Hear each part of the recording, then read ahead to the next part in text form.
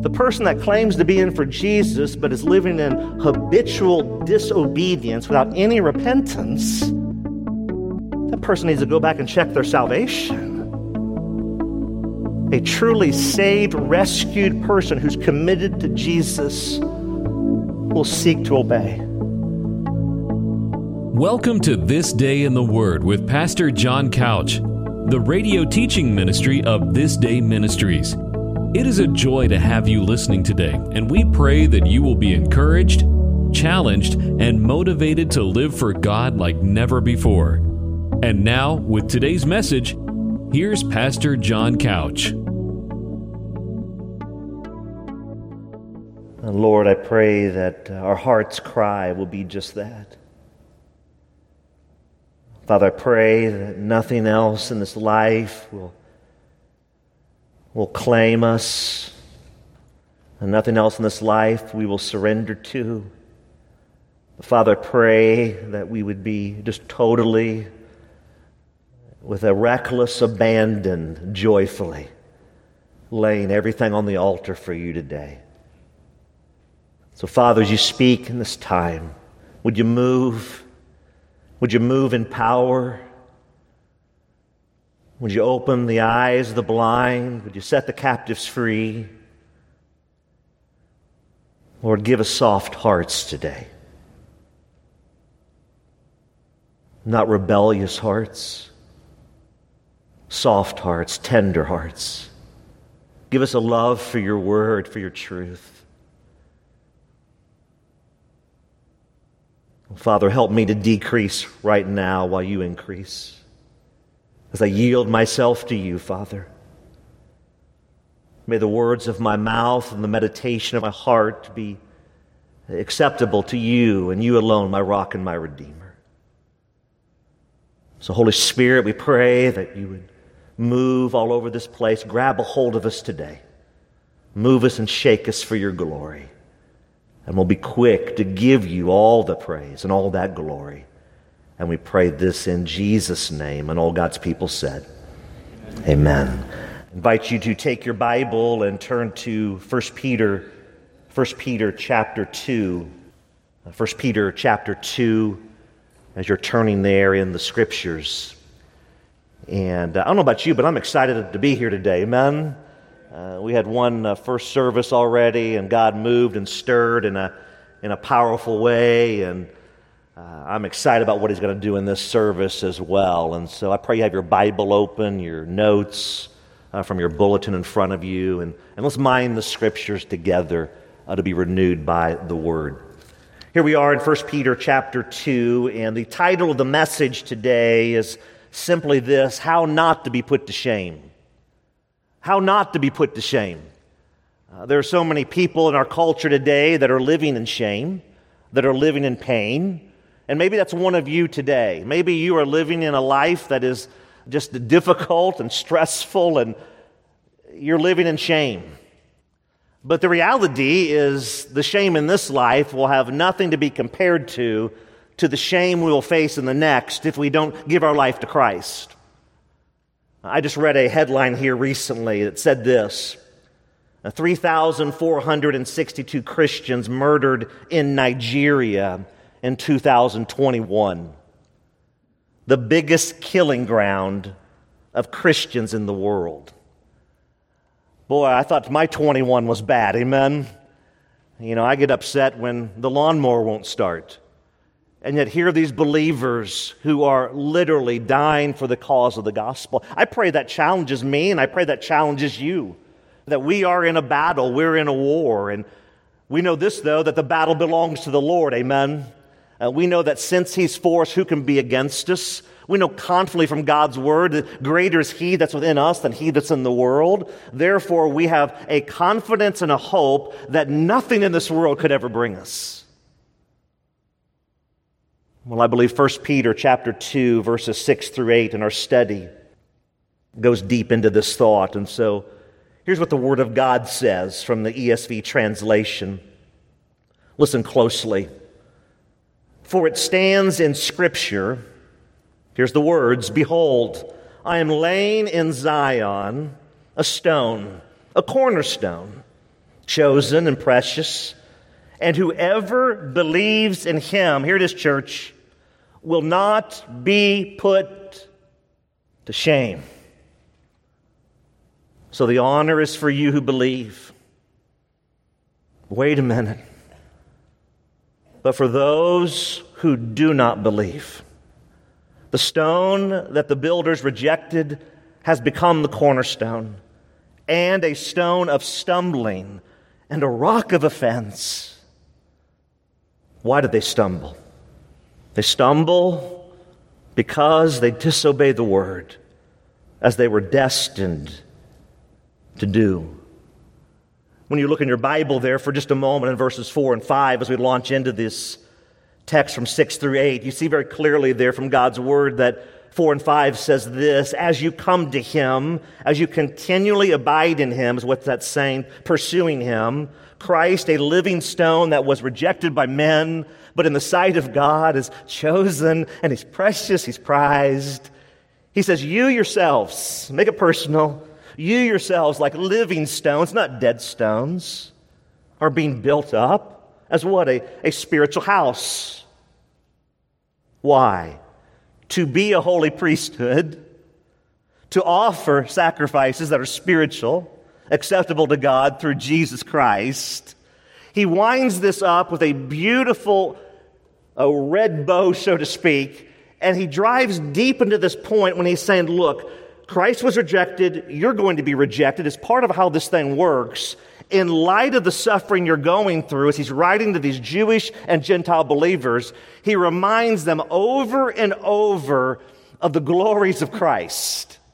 Life is hard, it's discouraging, there's so many days are defeating. I don't know about you, but there's so many days I just want to hit the done button. You're just done, right? You just don't know if you can take another step because there's so much struggle in life. But as I preach truth to myself, as I mind the scriptures, as I remind myself of the promises of God, that they never fail, that they're always true, that we know clearly the Lord is my light and my salvation, whom shall I fear? The Lord is the strength of my heart, whom shall I be afraid of?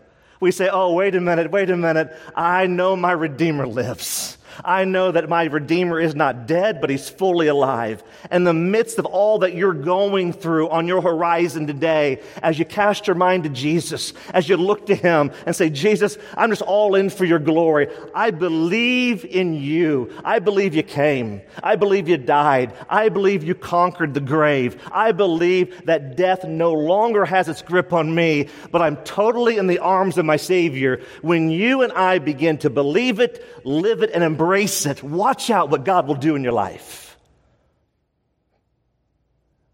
But it's going to take an intentional focus on this. And Peter here in this word, as he unpacks these 3 verses, 6, 7, and 8, he does it like this. When he says there in verse 6, for it stands in Scripture. This is very interesting because I was listening to a sermon here this past week, and it encouraged me on one hand, and it discouraged me on the other. On the one hand, the guy preached for almost an hour. I thought that was amazing. Praise Jesus for preachers, amen? But here's where I began to weep. In that length of time, the Bible was not opened once. Not one time was the Bible opened. It was motivational, it was inspiring, but it had nothing to sink my teeth into. That when the Monday mornings of life hit, you need fidelity, you need a bedrock, you need a cornerstone, you need truth that you're so enamored with and so in love with that when, not if, when the bottom falls out of your life, when your life begins to unravel, what will you cling to? Will you cling to substance? Will you cling to the Word of God? Will you remind yourself and bring to mind the Scriptures that are so precious and near and dear to you and I? Peter says here, for it stands. It's solid. It's anchored. It's truth. We will not be swayed. When we stand on Scripture, we make a decision on the front end, not the back end, that we will not bend, buckle, nor break. we just stand tall for the gospel. And here Peter is reminding his reader, he's reminding us, as they were suffering, as you and I perhaps are suffering today, he says, look, forget about Oprah and Dr. Phil and all the other nonsense out there. Stand on the Word of God. In a culture that hates the Word, in a culture that hates Jesus, for the true believer, we love our Savior. We love the Word. It's very interesting that when you look at this and unpack this, that he's quoting here from Isaiah 28:16, and he says these words. Look in your Bible there for a moment, ESV again. He says this, "Behold, I am laying in Zion a stone, a cornerstone," very key, "that's chosen and precious." He repeats that from verse 4, "and whoever believes in him will not be put to shame." Now, this is very, very important, church. When you look at that portion there of that text there, verse 6, "For it stands in Scripture," is already settled. It's already settled. This is the Word of God, and we're going to stand on it. No matter what anyone says, no matter who comes against us. By the way, when you stand for Scripture, you'll be lied about, slandered, rejected. People will come against you, but you got to remember this. This is a very important point here that is so critical, that wounded people wound people. Broken people break people. Hurting people hurt people. When people are lashing out, when they're trying to dig here and dig there and bring you down, it's because they're hurting. They're trying to do something to lower you down so they can build themselves up. And the struggle with this is that when we start with self, we end with self. When we start with God, we end with God. That's the whole challenge in the fleshly realm. We're in this me monster, me planet, me-centered universe that screams me, me, me. And the Bible just screams a completely different message. The Bible says, Jesus, Jesus, gospel, gospel, glory of God, glory of God. So how do we navigate through that? How do you survive in a world that's pushing meism when we need to push towards the great God of the Bible? How do you do it? Well, you stay in God's Word. You look at this scripture right here and know, for it stands. When Scripture says this, we stand on it. Because Scripture stands, it will not be moved. We stand on it. Where God speaks in something, we say, thus saith the Lord. Whatever happened, by the way, to thus saith the Lord? We stand on truth. Why? Because we know it's a truth that will set us free. As we submit to the Word of God, as we get under the Word of God, and a whole nother illustration of challenge in our culture today, that the rebellion and the defiance pushes against God. No one wants to submit, if you will, under the Word of God. It's one that we must, though. Why? Because there it is. He's laying in Zion, verse 6. Zion, it's the church triumphant. It's the city of God. It's the foundation. It's raised up. There's this stone. And very interesting, so Peter, if you go back to the New Testament there early on, you see that Peter is the Petra. He's the little stone. On this stone, Jesus says, I will build my church. And yet in the midst of Peter's struggles, he had some struggles, as you know. He's first one to chop off ears, first one out of the boat. He even rebukes Jesus. Jesus is like, look, I got to go to the cross. I got to suffer. And Peter, tough guy Peter's like, wait a minute, Lord, I got to rebuke you in this. Well, just think through that for a moment. Peter's rebuking Jesus. Just think about that. So what happens? Jesus says, get behind me, Satan. Why? For you have in mind the things of men, not the things of God. See, we got to understand that the cornerstone, who is Jesus himself, is the only cornerstone for your life.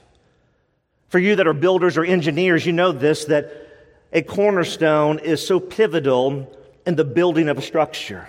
It sets the tone for the walls. It sets the tone for the entire structure.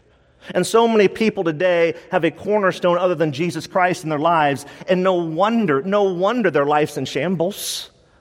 I know people that profess Jesus on one hand, and they run around inside their house screaming at each other all the day long. I mean, it doesn't make any sense. We profess with Jesus, And then we live a life contrary to that, even inside our own homes. The cornerstone's not there. When Jesus transforms someone, he transforms us. He didn't come to inform us, he came to transform us.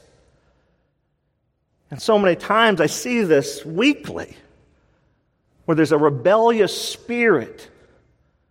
People pushing against, and I want to undermine. And so many times it's who we allow into our lives. Who you and I hang out with tells more about you and I than it does about the other person. It reveals our character. And so many times we allow people into our lives that aren't pushing us towards Jesus. They're not pushing us towards the cornerstone. And the walls of our lives are imploding. I hear it literally every week. I see story after story of family after family that's in shambles.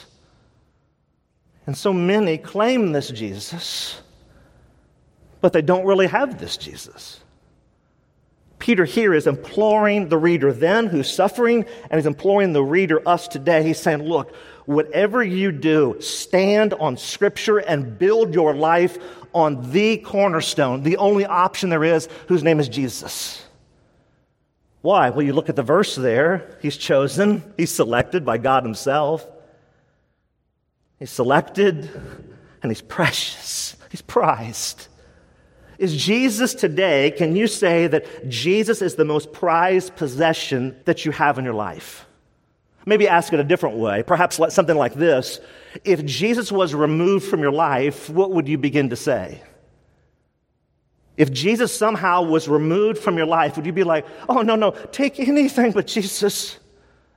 Take my house and my cars and my bank account and whatever. Just take it, but all I want is Jesus.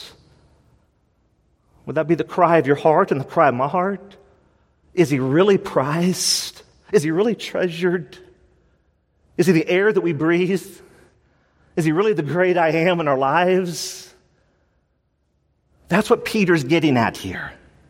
He's reinforcing, and this is so important, church, when you are in the midst of the valley, when I'm in the midst of the valley, the human tendency is to look for exit ramps. That's what I do. I don't want to go through pain, so how can I get out of here? But maybe God's going, man, I want to keep you in the furnace. I want to refine and prune you, John.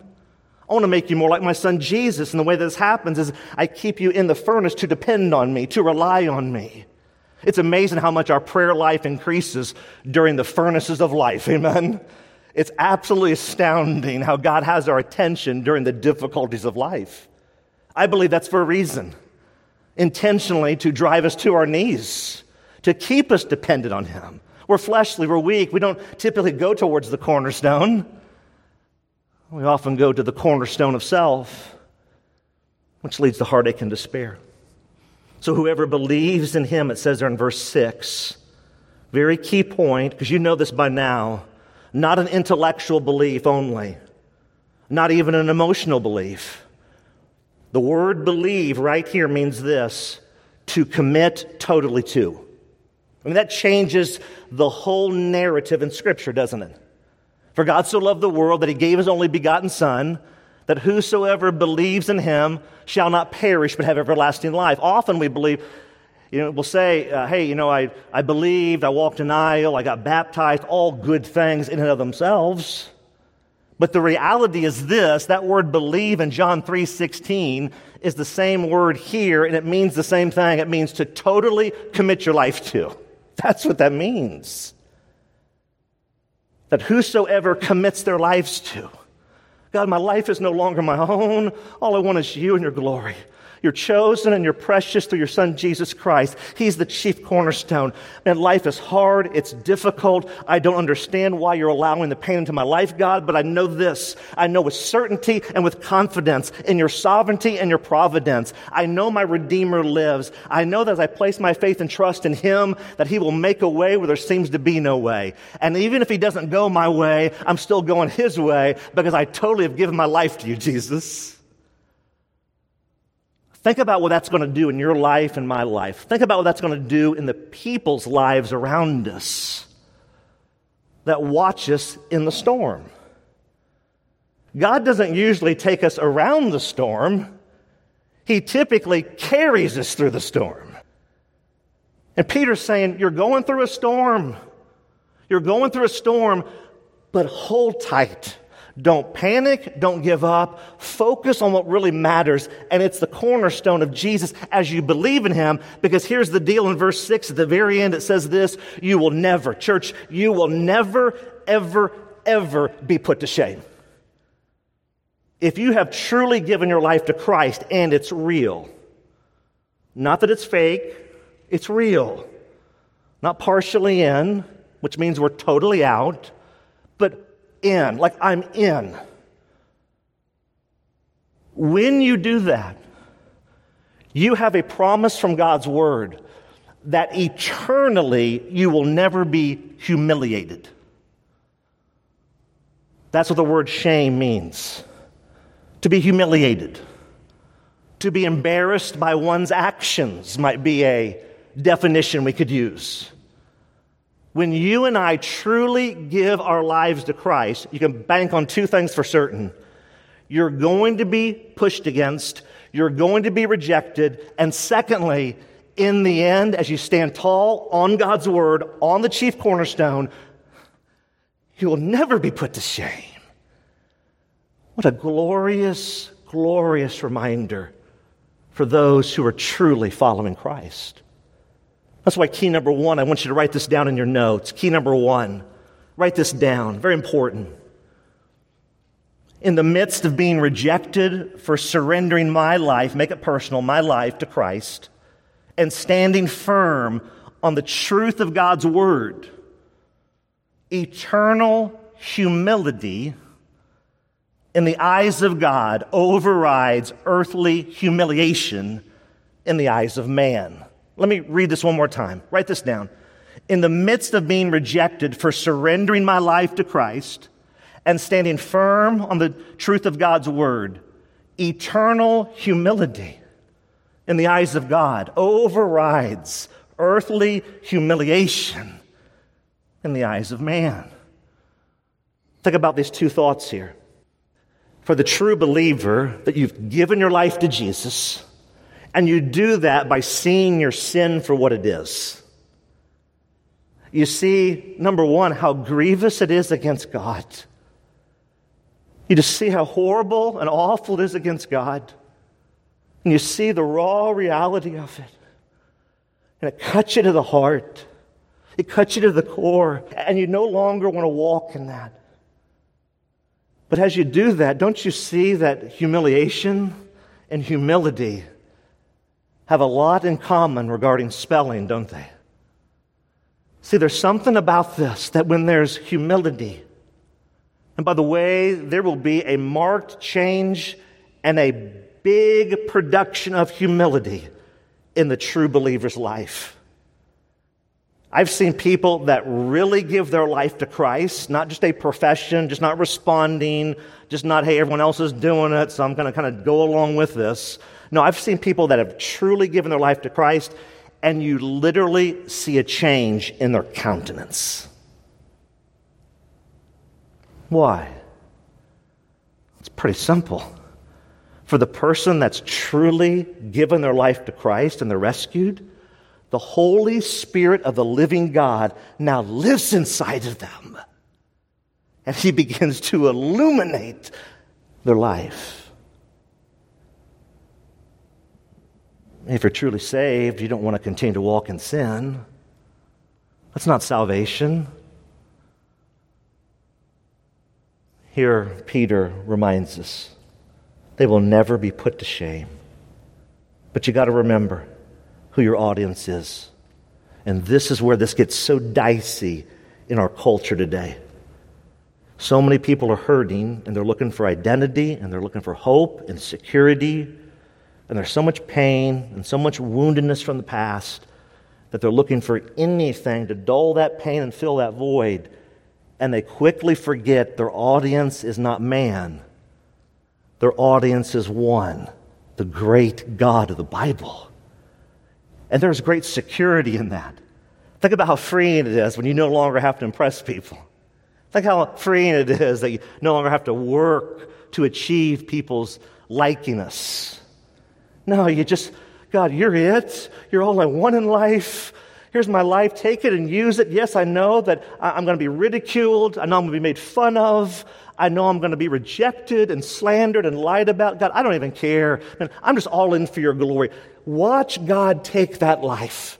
He will take that life and He will use it beyond your wildest imagination. And yet so many people, even people that profess Christ, there's the reality that they're living for self. And the pain they're enduring and the pain they're inflicting on others is greatly damaging. I mean, we're all running a race, aren't we? Some might call it the rat race, but we're all running a race. The question is, what race are you running? I mean, we're all running a race. You can choose to run the race of Jesus as you follow Him, or you can choose to follow whatever else that His life offers. But church, hear my heart on this, that there are only two paths. The Bible is very clear. There's one that is wide. It's really wide. And many, the Bible says, many are running down it. Many are going in by it. But it leads to destruction. There's another path that it's the narrow way, and few are on that path. There's lots of extra room on the sidewalk on the narrow way. And it leads to life. But here's the reality that if you're going to get on the narrow path, you've got to die to self. You got to get to the chief cornerstone and say, Jesus, you're just not something to add onto my life. You're not the fuzzy dice around my mirror. You're not my friend with benefits. You're not the cosmic Santa Claus, the genie in the bottle. You're not the spiritual vending machine. No, you are my life. That's the breakdown here. It's kind of like, raise a hand, say a prayer, do a cartwheel, sign a card, get baptized. I'm glad I got Jesus to go along with me and bless my plans. That's not salvation. Salvation is my life is no longer my own. Here, just take my life. That's where true joy and contentment is. And yet so many people are struggling, sitting in the presence of the Lord, Bible in hand, heart and mind wide open. The noise of the world, the noise of self is all blocked out. And we just want to commune with the Father. Vertical communion, vertical obedience, vertical transformation. That's the life worth living. Paul says it like this in Galatians 1, chapter 10, supporting verses. He says this, "For am I now seeking the approval of man or of God? Or am I trying to please man? If I were still trying to please man, I would not be a servant of Christ." Very, very key here, that if you today are trying to please man, this is not a good sign. For the true believer, you understand wholeheartedly who your audience is. And all you want to do is please the Father. Acts 5 says it like this: the disciples are being persecuted. They're being rejected as they stand on the chief cornerstone, Jesus. And Acts 5, verse 40 through 42, listen closely to these words as we stand together on God's written word right now. Here's what the word says. "And when they had called in the apostles, they beat them." Now they're preaching the gospel. They've said, look, you can't be doing this. Peter already told them in 5:29, let me think about this. Okay, here we go. We're going to obey God rather than you. We're going to obey God rather than you. That's our answer. So here they are in verse 40. They're beating them. They're charging them. And they said, don't speak in the name of Jesus. And they let them go. Then the apostles left the presence of the council. Here it is. How did they leave? Heads down, kicking the dirt. Eeyore complex. Is that what they were doing? No. Rejoicing. Do you see this? Rejoicing that they were counted worthy to suffer dishonor or shame for the name. You talk about an amazing verse.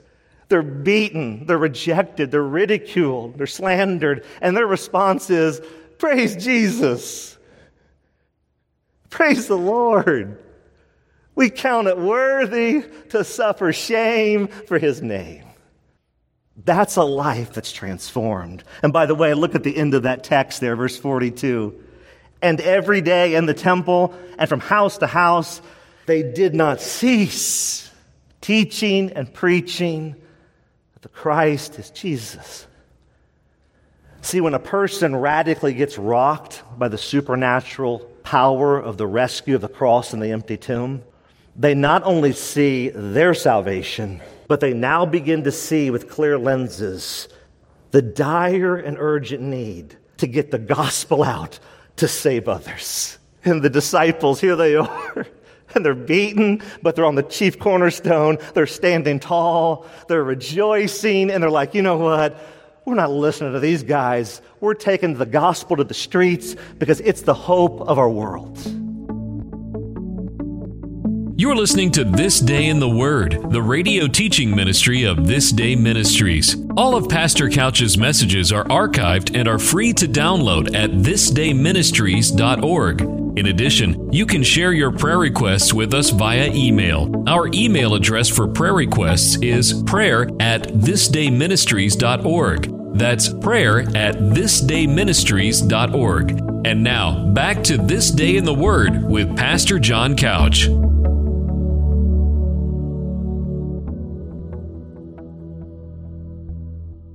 Think about this, church. Think about the dire need for the gospel here in Chester. Think about the dire need for the gospel in your neighborhood. Picture right now your neighbors. Picture them. In front of you, to the right, to the left, behind. Picture them. Got them? Wouldn't that be amazing if from this church and both of our services that we launched a mobilization of missionaries all over Chester? And can you imagine, we launched this mobilization of missionaries to go out, and as you're picturing right now, in front, behind, and the right and the left, that you're going to own the lostness on that street, in that neighborhood. I'm going to own the lostness. Oh, I can't save anybody, but I can certainly control what I do, and I'm going to do everything I can to gospel everyone around me. Can you imagine what would happen? Owning that lostness, declaring, not on my watch. Well, if those people in front of me and behind me and to the right and the left, if they go to a godless hell, it's not because I didn't get the gospel to them. Can you imagine what would happen? The transformation in marriages, the transformation of child to parent and no longer the discord. Can you imagine what would happen at the workplace? Can you imagine what would happen there on the ball field? Can you imagine what would happen down at the church house? As we go out and begin to no longer talk about the mission, but we decide with intentional urgency and desperation to go live the mission. That's what we see here from those who believe in Christ. And they know with confidence they will never be eternally put to shame. It takes all the pressure off. We're not trying to close the deal. It's just spreading the gospel and the Holy Spirit work in that heart. Work in that neighbor's heart right now as you go spread the gospel. Prepare the heart, cultivate the soil, remove blinders and scales. Oh, God, we pray, even right now as we think about these neighbors, God, will you set the captives free? And that's our prayer. Because Mark tells it like this, chapter 8, 34 through 38. Listen closely. Another great warning. Mark 8, 34 through 38, and calling the crowd to him with his disciples. So this is interesting. See, Jesus had a totally different strategy of church growth, didn't he? So he calls all of the disciples to himself, and he doesn't look at them and go, hey, what are you not getting that you'd really like? He doesn't say, hey, can we sing a different song that might help you? What do you want us to talk about? No, what does he do? Look what he says here. This is bold. He gathers them all to himself. All to himself. If anyone would come after me, let him deny himself and take up his cross. Follow me. For whoever would save his life will lose it. But whoever loses his life for my sake, Jesus says, and the gospel's will save it. Then he throws down. He comes off the top rope here in verse 36. For what does it profit a man to gain the whole world and forfeit his soul? For what can a man give in return for his soul? Now, here's the key about being ashamed. Listen closely, church. For whoever is ashamed, embarrassed, humiliated of me, Jesus says, and my words in this adulterous and sinful generation, here's the promise. Of him will the Son of Man, Jesus, also be embarrassed when he comes in the glory of his Father with his holy angels. Wow. Oh, wow. See, what's so beautiful is that when you've really given your life to Christ, and it's true, it's not phony baloney, but it's real, there's a boldness that just begins to sweep over you. Why? Because the Holy Spirit indwells you, and he gives you courage. He stiffens your spine with spiritual titanium. Well, you are now willing to go and do whatever you need to do, and whatever happens, whatever pushback, you just simply keep following Jesus. That's what happens to the true believer as they follow Christ. Look at verse 7 here, 1 Peter chapter 2. So the honor is for those, or for you who believe, but for those who do not believe, the stone that the builders rejected has become the cornerstone. So did you catch this? So Peter makes this statement, and he does this so often as you study verse by verse as we're doing, word by word as we're doing. He makes a statement, and then often he now drills down deeper. So he makes this statement in verse 6, and now he goes deeper under the surface. He says, look, wait a minute. This honor, this esteeming, this preciousness is for you who believe, for you who commit your lives to, not just intellectually, not just emotionally. James tells us even the demons believe and tremble. So if all we do today is simply believe intellectually, we are now on par with demons. If we take it to the second extreme and go, wait a minute, okay, get your point. I see that in Scripture. Good point. Okay, we get emotional about it. So we intellectually believe and we show some emotion. We're now still on par with the demons. They're trembling. This is the breakdown in the American church on this word believe. It means, from Scripture, to give your life away. That's what it means, to surrender. When I'm talking with people and we're sharing about the Lord and, hey, they go to this church or whatever and doing some witnessing, I don't ask when they accepted Jesus. I ask, when did you give your life to him? Now, typically, that begins to have a glassy-eyed look, right? Because that's a big difference between accepting Jesus. No, when did you give your life to him? What do you mean? Well, the Bible right here, the Bible says this, that we got to give our lives away. We die daily. We crucify the flesh. It's no longer I, but Christ. Any idea what I'm talking about here? And there's just no clue. Why? Because we've been sold this bill of goods that you just do this external thing and no life transformation. Just we got Jesus fire insurance and then let's keep behaving like we are. That's not salvation. That's insanity. True salvation is your life gets radically transformed. That's what it means. It means to be rescued. The word saved, when you use that word saved, it actually means to get rescued. So when you get rescued and someone rescues you, how do you typically treat the person that rescued you? And if you're drowning in the ocean, I pray that doesn't happen to anyone, but let's say that is happening to someone and they get rescued. How do they feel from that moment forward of landing back on the beach towards that person that rescued them? Well, they're going to be indebted, aren't they? There's going to be gratitude and just a professing of thankfulness and gratefulness. And I can't believe you risked your life to save me, and on and on. And yet we have the greatest rescue ever. So often we just treat Jesus like leftover potatoes in the corner.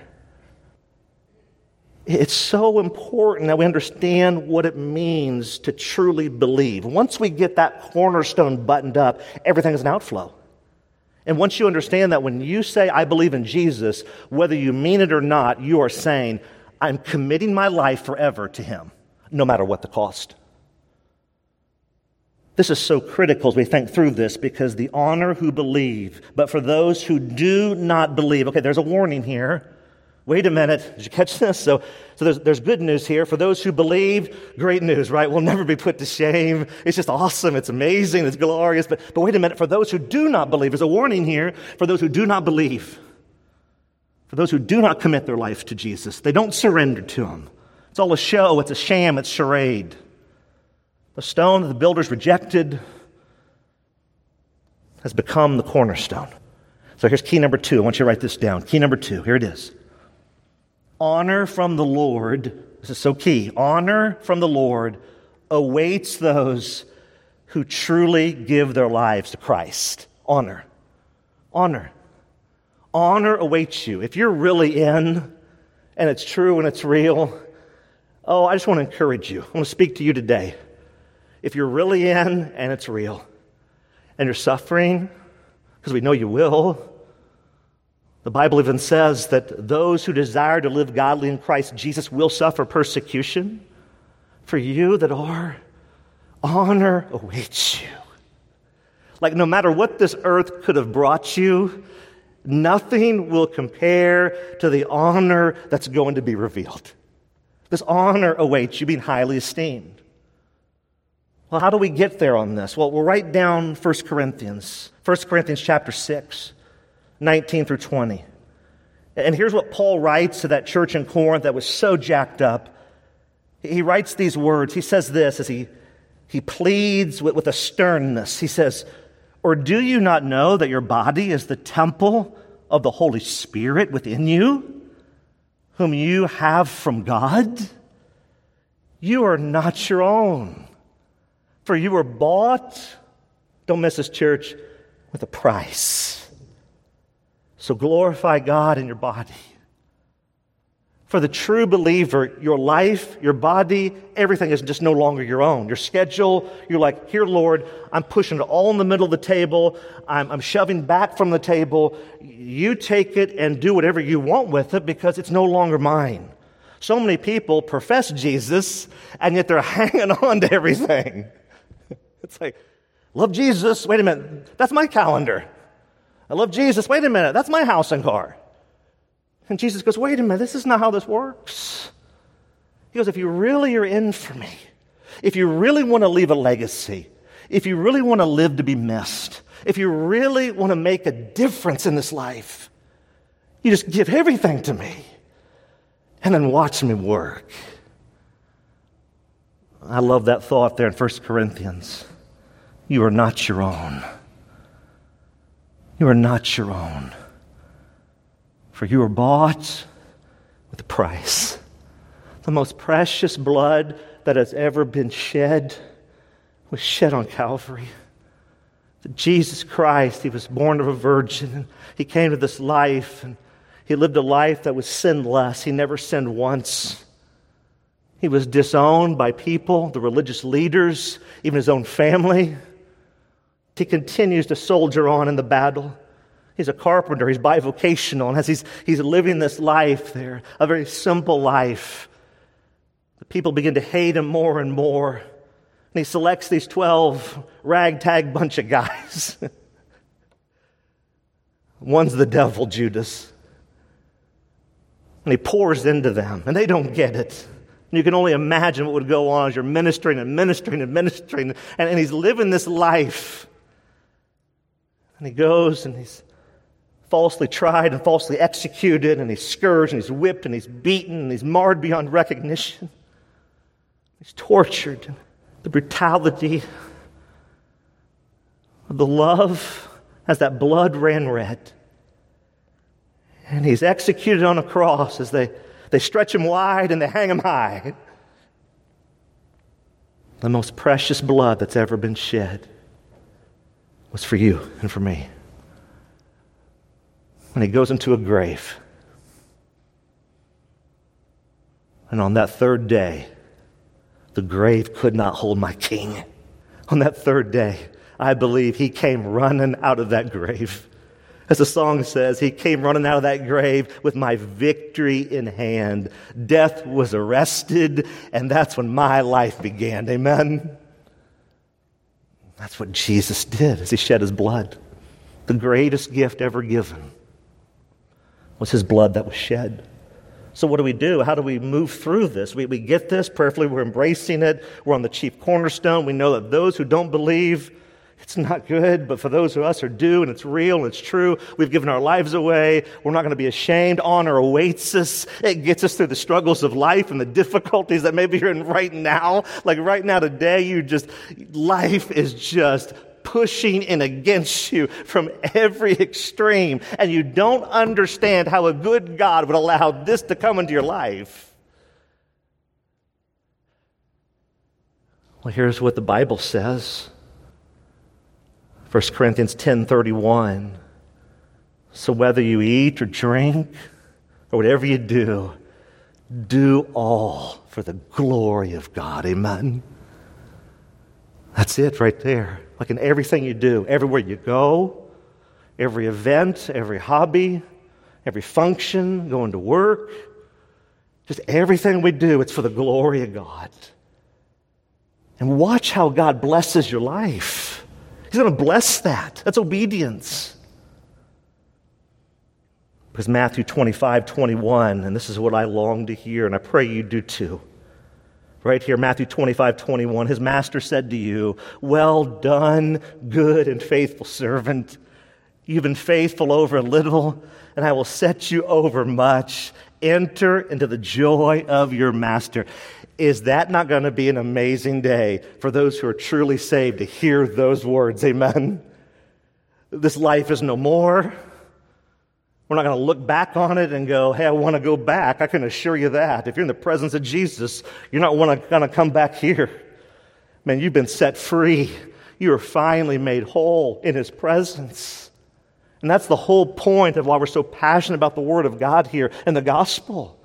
We're not here to entertain people, to make people feel good. This is dire straits. Our country is in shambles right now. Our country needs the light of the gospel like never before.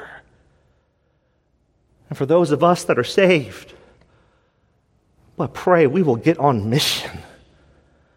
Just not talk about it, but begin to go live it. Grab ankles as they're going over the edge. Own the lostness of those streets and those neighbors that we're thinking of right now to go make a difference.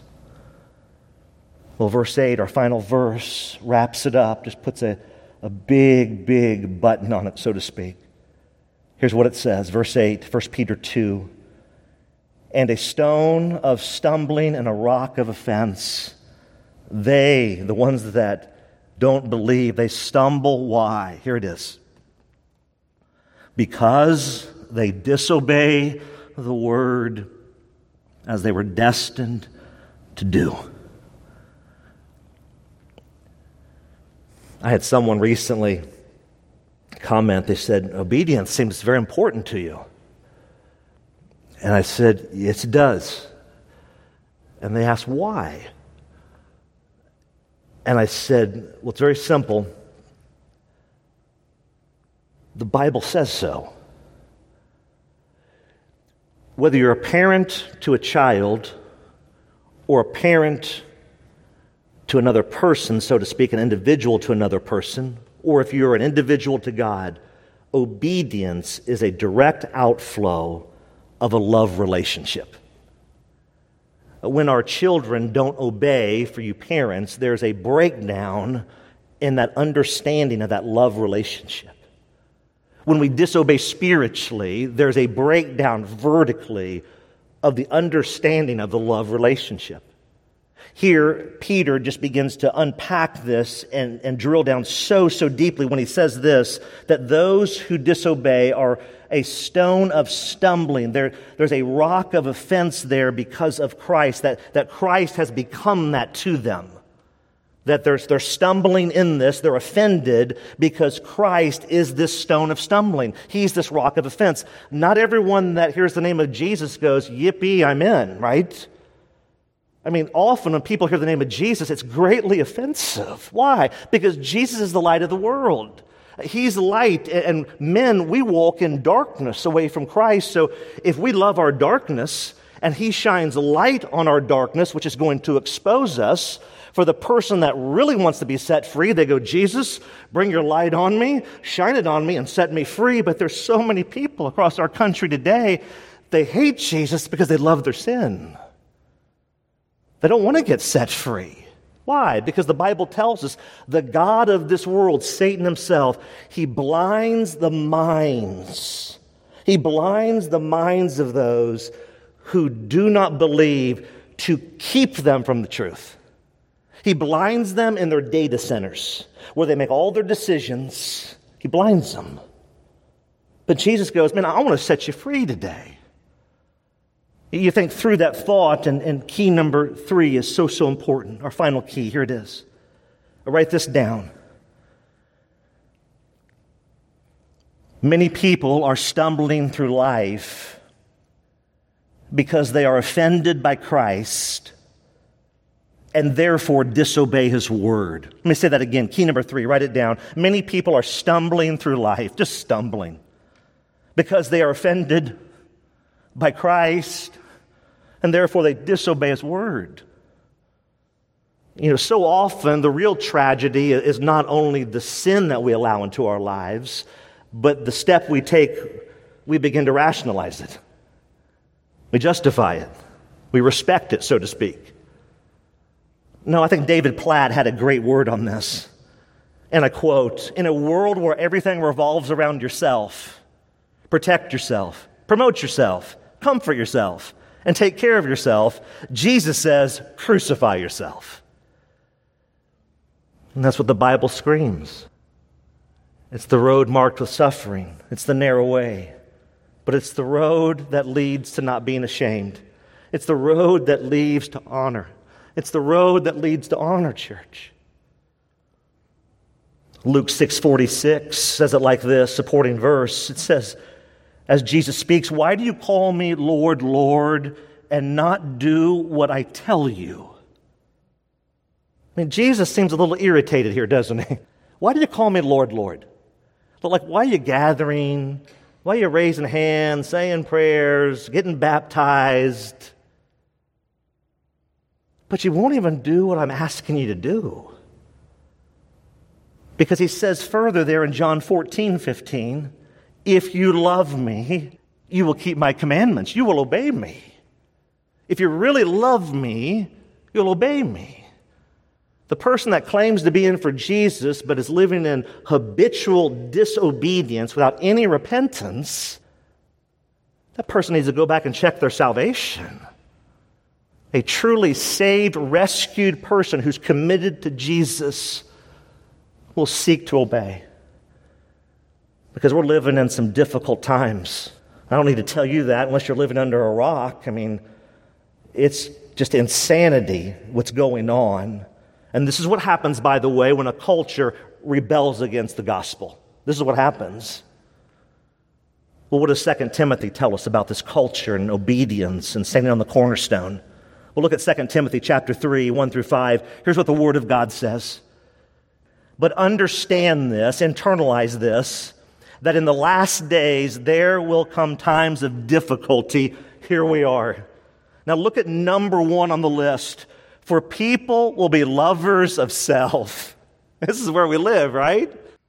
In the land of the free, the home of the brave, the land of the enslaved to sin and to self. For people be lovers of self, lovers of money.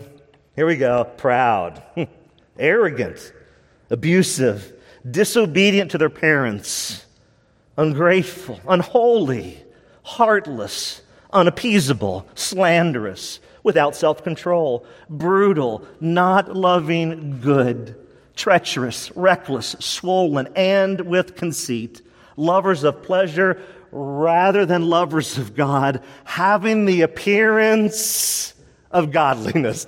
Now just pause here for a moment. That's quite a list, isn't it? You're going to be around people all the time that I claim Jesus, and they're on the list, and they're living in this, which is not a rescue. It's not transformation. They have this appearance of godliness, but what are they doing? But they're denying its power. See, the gospel has power, amen? The gospel has power today to set me free, to set you free. That if you give your life to Christ today, and it's real and it's true, His power can overcome this world. There is power in the blood of Jesus, amen? And then he gives Timothy a warning. 3 words. Avoid such people. Wow. I know Jesus. And yet all this sin has ensnared their lives and their hearts. They're blinded to it. And Paul says, have nothing to do with them. Do you see, church, are we grasping how important this is to land smack dab on the cornerstone of Jesus Christ? The walls of your life are either going to be like they should be because they're founded on Him, or the walls of your life are going to implode because the reality is you're not founded on Him. Takeaway question, here it is. Do I long to walk daily in total obedience to Christ? Do I long? Is there a longing to walk daily in total obedience to Christ? Is that the cry of your heart and my heart today? Is that the cry, the longing of our heart? I just want to walk in total obedience to you. Jerry Bridges, from the book The Pursuit of Holiness, which I highly recommend, made this statement. Here's what he said. God wants us to walk in obedience, not victory. Obedience is oriented towards God. Victory is oriented towards self. Victory is a byproduct of obedience. As we concentrate on living an obedient, holy life, we will certainly experience the joy of victory over sin, end quote. See, so many people don't get this. 2 Corinthians tells us in chapter 7, verse 10, for godly grief produces a repentance that leads to salvation without regret, whereas worldly grief produces death. Church, are we catching this? There's 2 griefs here. One's godly and it's holy, and there's 2 producing. The godly grief sees our sin against the holy God, and we're just broken to the core. We no longer want to walk in that anymore. We see the grip of sin in our lives. We name it. We don't justify it. We don't rationalize it. We don't blame other people. We just say, this is what it is, and I'm going to turn from it. I want to repent. But there's a worldly grief. And it's feeling bad, and that's it. It's sorry we got caught. There's no heart transformation in the repentance. Repentance is a change of the mind that changes the direction of our life. And we can raise hands and profess and get baptized multiple times. But if our heart has never truly repented, it's all for naught. Do I long to walk daily in total obedience to Christ, grieving over my sin, weeping, not just what I did to hurt someone else, but how I offended God? Imagine what happened all over Chester if you get a group of people that just begin to weep over their sin. Just cut to the heart. God, forgive me my pride. Forgive me my rebellion. Forgive me of who I'm hanging around with that's not pushing me towards Jesus and I'm believing all their lies. Go on and on, whatever it might look like. Oh, God, forgive us. Can you imagine what He's going to do? Can you imagine the revival and the awakening and the reformation that's going to happen? Oh, I long for that day. And so I can't ask you to do what I'm not willing to do. And so for you that have been here, we're giving you the action steps for the 3rd time.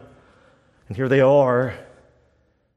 I pray you take it out of your bulletin and keep it somewhere with you. I have 5 of them. I got them plastered everywhere, so I read these multiple times throughout the day. But if you're really serious about personal holiness, if you really want to see your family and your marriage and your life transformed, if you really want to see this, here it is. Number 1 from Don Whitney. Question to diagnose our spiritual health. Here it is. Do I thirst for God? If we thirst for God, the natural outflow will be a thirst for the things of God. If you today don't have a thirst for the things of God, like it's really not that big a deal. Why would I do that? Prayer? Why would I do that? Read the Bible? I got other things to do. You will thirst for the things of God as an outflow of first thirsting for Him. Number 2, am I governed increasingly by God's Word? Do I submit to God's Word? Do I love God's Word? Do I hunger and thirst? Do I cling to God's Word? Thus saith the Lord. Number 3, am I more loving? Am I more loving? As a parent, as a son, a daughter, are we more loving? Number 4, am I more sensitive to God's presence? Am I more sensitive to God's presence? Think about this, church. If we really believe that Christ, through His Spirit, indwells the true believer, well, that should put me and you on watch, shouldn't it? If we really believe the Spirit of the living God lives inside of us. Number 5, do I have a growing concern for the spiritual and temporal needs of others?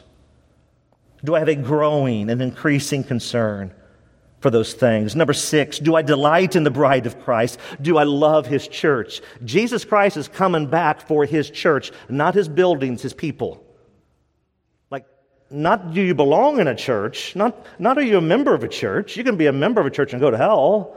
The reality is this, that when you give your life to Christ, and it's real, you are now part of His church. Now, we should be involved in a local Bible-believing church, amen? Committed to, serving in, engaged in, yes. He's not coming back for His buildings. He's coming back for His people that truly know Him. My sheep know me, He says, and my sheep hear my voice. Do you delight in the bride of Christ? 7, are the spiritual disciplines increasingly important to me? Again, prayer, scripture reading, discipleship. Are these important? Or just, you know what, I'm kind of busy. I got so much going on. I'm glad I got Jesus, though. He can bless my plans. And that's just not how this works. Are these disciplines important to me? Number 8, do I still grieve over sin? This one here, and if I and you begin to do this on a daily basis, watch out, here comes the revival. Do we grieve? Are we cut to the heart? Or again, do we just blame everybody else? Pass the buck? It's not repentance. Number 9, am I a quicker forgiver? This is another good one.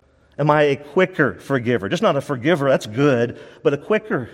See, the longer we hold on to bitterness, the longer bitterness holds on to us. And we think we're hurting the other person, and the reality is we're the ones in a self-imposed prison. No, are we releasing people and pardoning them, turning them over to the Lord? God forgave me. He forgave you, the true believer. If you understand truly what that forgiveness cost, if I was to scroll on these screens all my sin over all my years, we'd be here a long time. I have no right to not extend forgiveness, no matter how painful it is. And for the true believer, we should joyfully extend it. Number 10, do I yearn for heaven and to be with Jesus? And the answer for me personally is bring it right now. Bring it right now. I can't wait to be free from this body of death. But while I'm here, I'm going to do everything in my power to preach the gospel. And I pray by the power of the Holy Spirit, many will come to know this Jesus who is called the Christ. Amen? How to not be ashamed. How do you do it? Well, you give your life to Christ. I pray if you haven't, I pray today will be your day. Let's pray. Father, we come before you. And Lord, as we lift up your name, we lift up your glory. Holy Spirit, move in this place. Just move with power. Don't allow us to have rebellious hearts. Don't allow us to have stiff necks. Lord, I pray that right now, Holy Spirit, as you're moving, that you're in me, in us, you're cultivating soft, tender hearts. Hearts that love the gospel. Hearts that love people. Hearts that hate sin, in our own lives especially. Hearts that love discipleship. Hearts that love obedience. Lord, on and on we could go. Oh, Holy Spirit, move in this place today.